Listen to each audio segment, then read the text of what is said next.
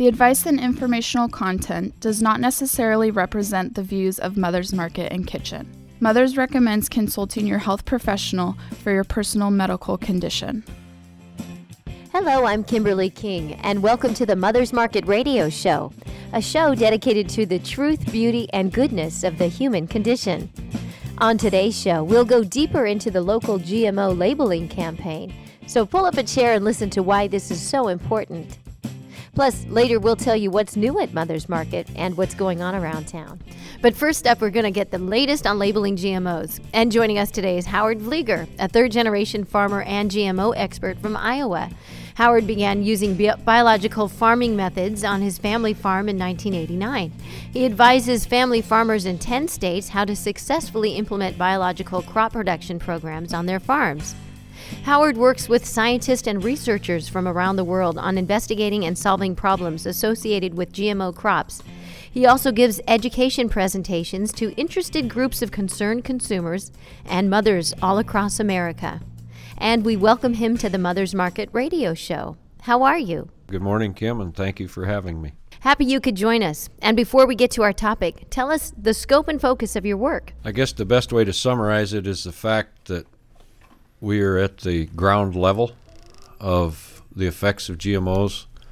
We see it both in the crop production and the livestock production and the problems that GMOs and the products, the chemicals that are used in growing the GMO crops are how they're intensifying for the family farmers every year. Today we're talking about the ongoing battle to label GMOs. Here in California, last November, the voters decided against Prop 37, and that would have required companies to change the way they label their products. However, the fight is far from over. Let's get started by asking you, Howard, what qualifies you, Howard, to talk about this subject? Well, the experience of working with the GMO crops, both in the field and looking at what they have done to the health of livestock since the mid to late 1990s, along with the work that I do from very outstanding scientists from around the world in an ongoing basis for investigation and problem solving with GMO crops and the effects on livestock. It's really given us a lot of experience, and that experience has led to scientific research that's being published to back up everything that we've been seeing in an anecdotal fashion. And based on that experience, what is the result? Yes, the one thing that's always been consistent from day one, when you feed a genetically engineered crop to livestock, there's a dramatic increase in problems with the digestive systems of the animals. There's inflammation, irritation, ileitis, a host of different digestive disorders. There's a high incidence of ulcers in the animals. There's also been a very consistent correlation between feeding GMOs and challenges or difficulties getting conception with animals that you want to reproduce to increase your livestock herd and produce animals for meat. So, and that has been consistent from day one, that when the GMOs are fed to the animals, the digestive disorders are very obvious. You take away the GMO feed from the animal and put the conventional non-GMO in the ration, and those problems go away. Now, from a scientific standpoint, that has to be identified as anecdotal. At the farm level, they call that common sense. Yeah. Well, now why don't you talk a little bit about the motivation behind GMO crops? In my opinion, one of the significant driving factors for as far as motivation from the industry is the technology fees that they collect on the genetically modified seed. I did the mathematical equations on totaling up the total dollars worth of technology fees or royalties that the biotech companies will receive on an annual basis based on all the acres of corn that could be raised in the United States, all the acres of soybeans that could be raised in the United States, all the acres of cotton, canola, and sugar beets, and the only thing that was excluded was the genetically engineered alfalfa. When you do that math based on what the tech fees were and the planted acres were in the U.S. in the 2010 crop year, applying that technology to every acre, which it was close to having the majority of those acres implementing that technology seed, it was just under $8.7 billion worth of tech fee that would be generated for the royalties. That was not paying for the seed, that was not paying for the fertilizer or the chemical that would be used to raise the crop. That was just the royalty that the farmers were paying in technology fees. Wow, that's incredible. Next question. Are GMO crops proven safe? In my opinion, no. And independent science that is being conducted, all of the independent science that's being published is consistently finding specific problems. And the one thing that's quite interesting is how the so-called studies that were supposed to document the safety of genetically engineered crops were designed in a fashion, in many cases, to where they couldn't find a problem, because they would set the study up with either too small of a sampling size for the animals in the study, and in virtually all of the cases, they had too short of a feeding period in the studies that they were doing. The Gallagher study that was commissioned by the Supreme Court in India documented this fact very effectively. The OECD guidelines of sound science have never been applied to industry-sponsored safety testing on genetically modified crops.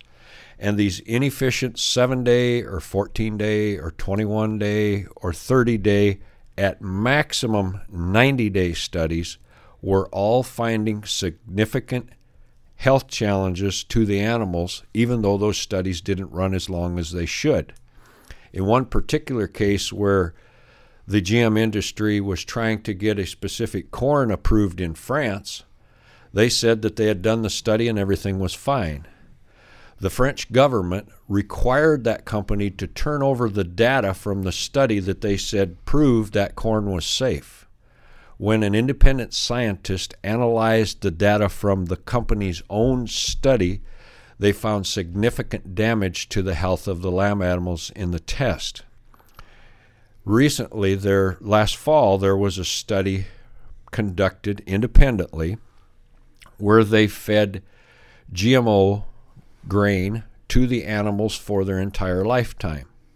The expected lifetime of a rat is approximately 2 years. And in that study, they had 20 different groups of rats. They had 10 different groups of rats and 20 rats in each group, 10 male and 10 female.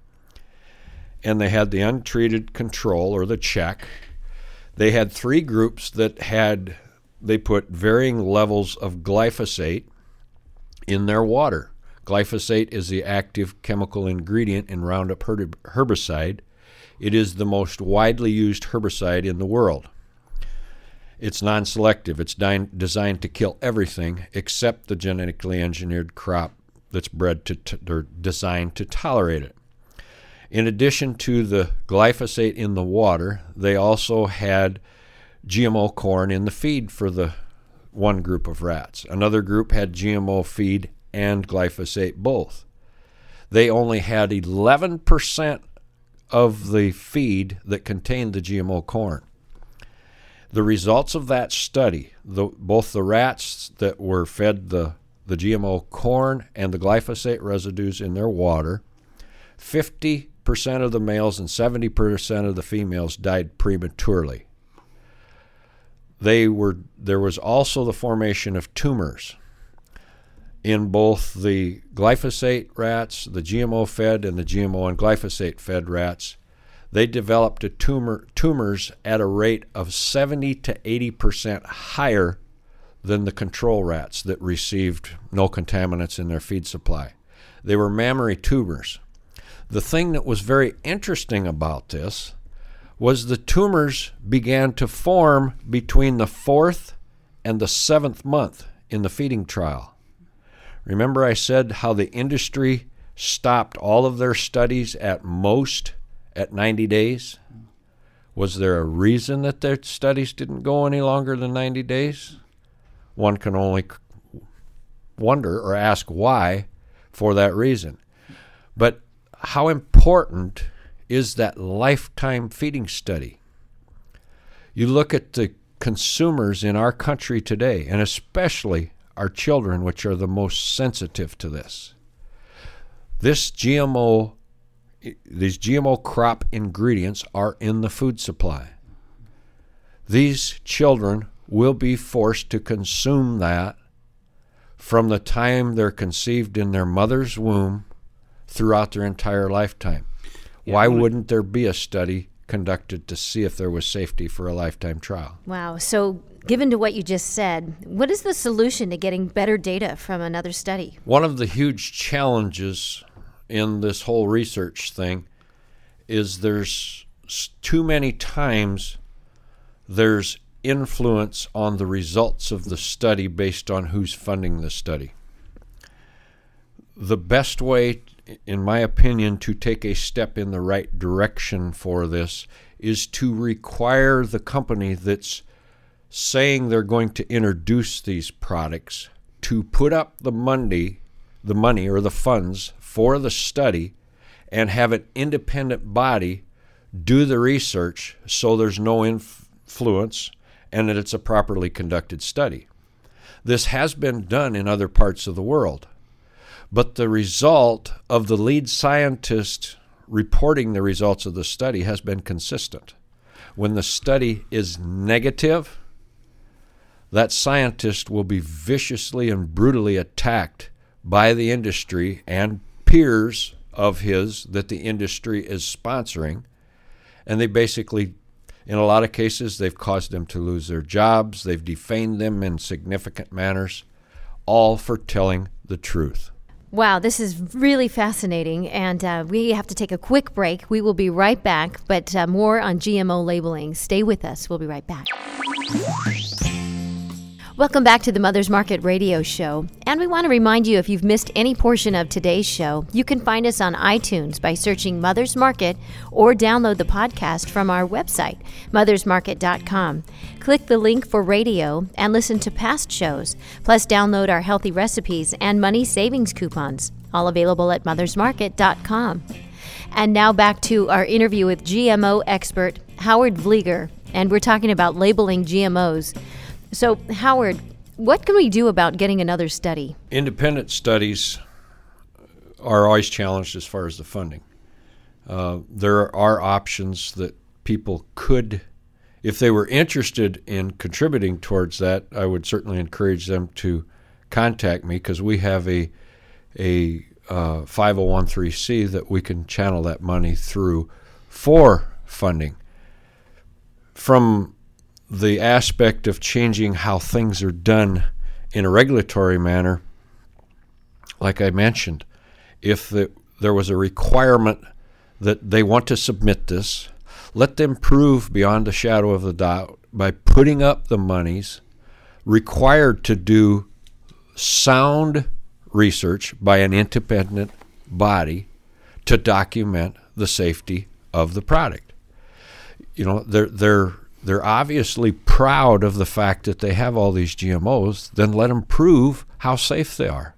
I would think they would step up to the plate and be glad to say, here it is, it's the greatest thing we've ever made. Well, that makes a lot of sense, and I guess we won't hold our breath there, huh? What are the behavioral problems you see in animals? The things that we have seen very consistently, and again, from a scientific standpoint, it has to be termed as anecdotal.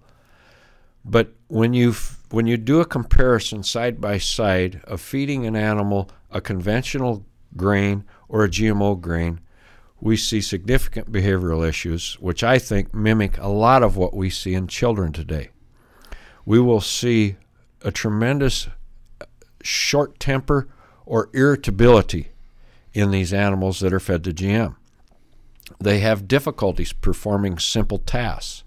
In one of the small trials that was conducted, they had to pass through a series of like a maze almost to get to a scale on a weekly basis. For the non-GM fed animals, they thought this was fun. They got in the routine and they did it every week.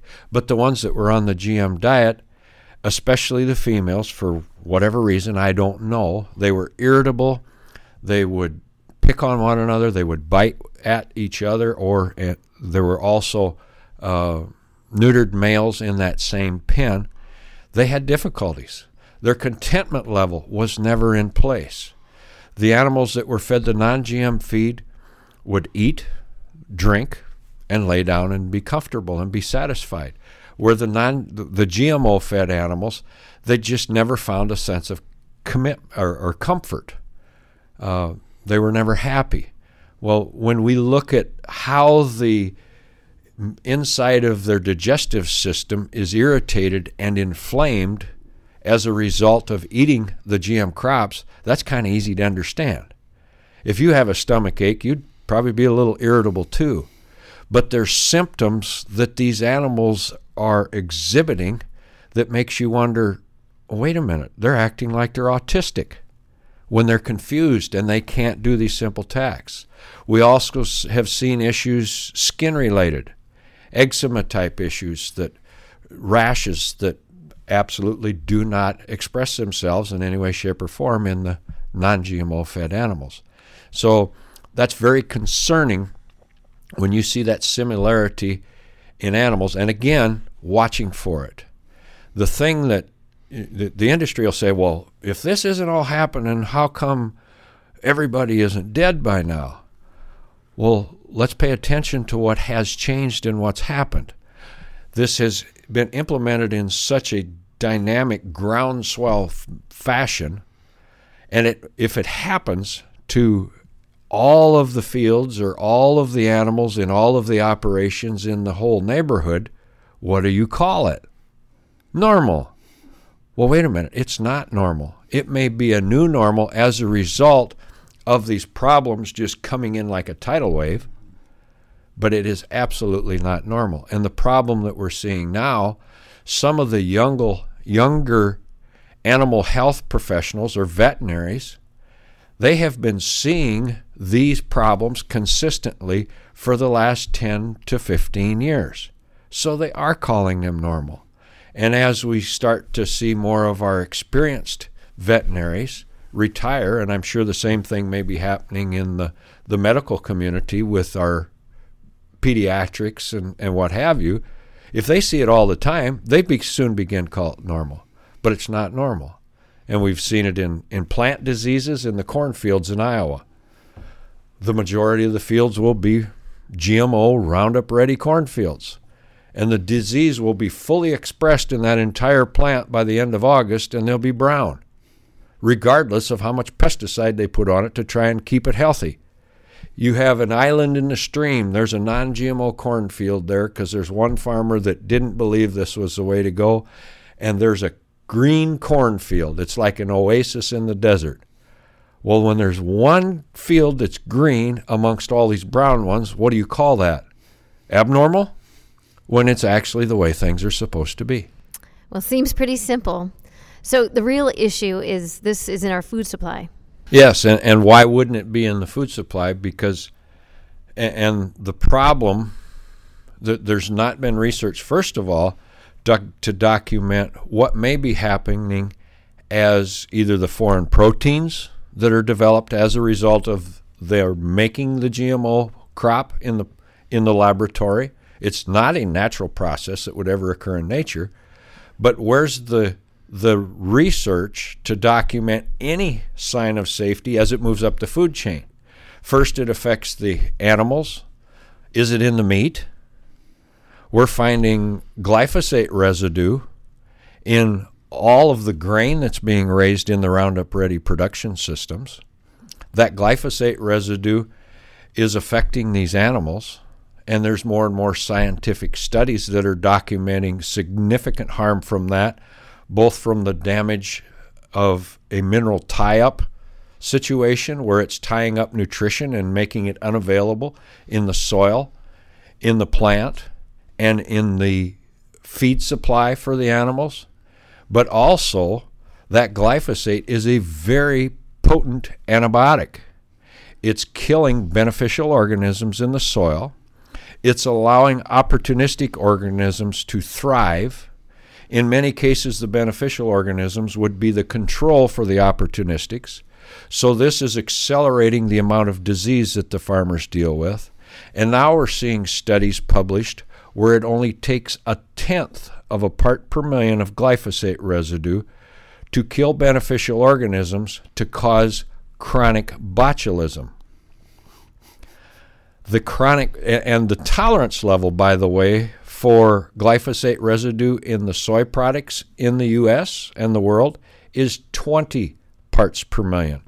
So it's only 200 times higher than what's required to kill an animal with toxic co-infection, which is what botulism is. And there was a white paper done in Germany. They had professional people give a urine sample. They found significant glyphosate levels in every one of the people's urine samples in Germany, and they don't have Roundup Ready crops in that country. They're using Roundup as a burn down or a desiccant or ripening agent for some of their small grain crops. So what would you find in this country if you started testing the people? When the U.S. Geological Service published a study in 2011, they monitored for glyphosate residue levels in the air and the rain and the rivers in Iowa and Mississippi. They found significant levels in the air and the rain and the rivers. The only reason they didn't find it anyplace else, that's the only two places they looked for it. And the scientist that published that study, to say the least, I believe his life has taken a significant change. Well, that's incredible information. What can we do about this, and how can we get involved? People have to educate themselves in every means and way possible. The concerns that have been expressed by myself and highly credible individuals in the research arena, 2 regulatory agencies in our country have fallen on deaf ears and been ignored. The way we're going to turn this around is grow the consumer awareness and don't take no for an answer. That's the long and the short of it. Yeah.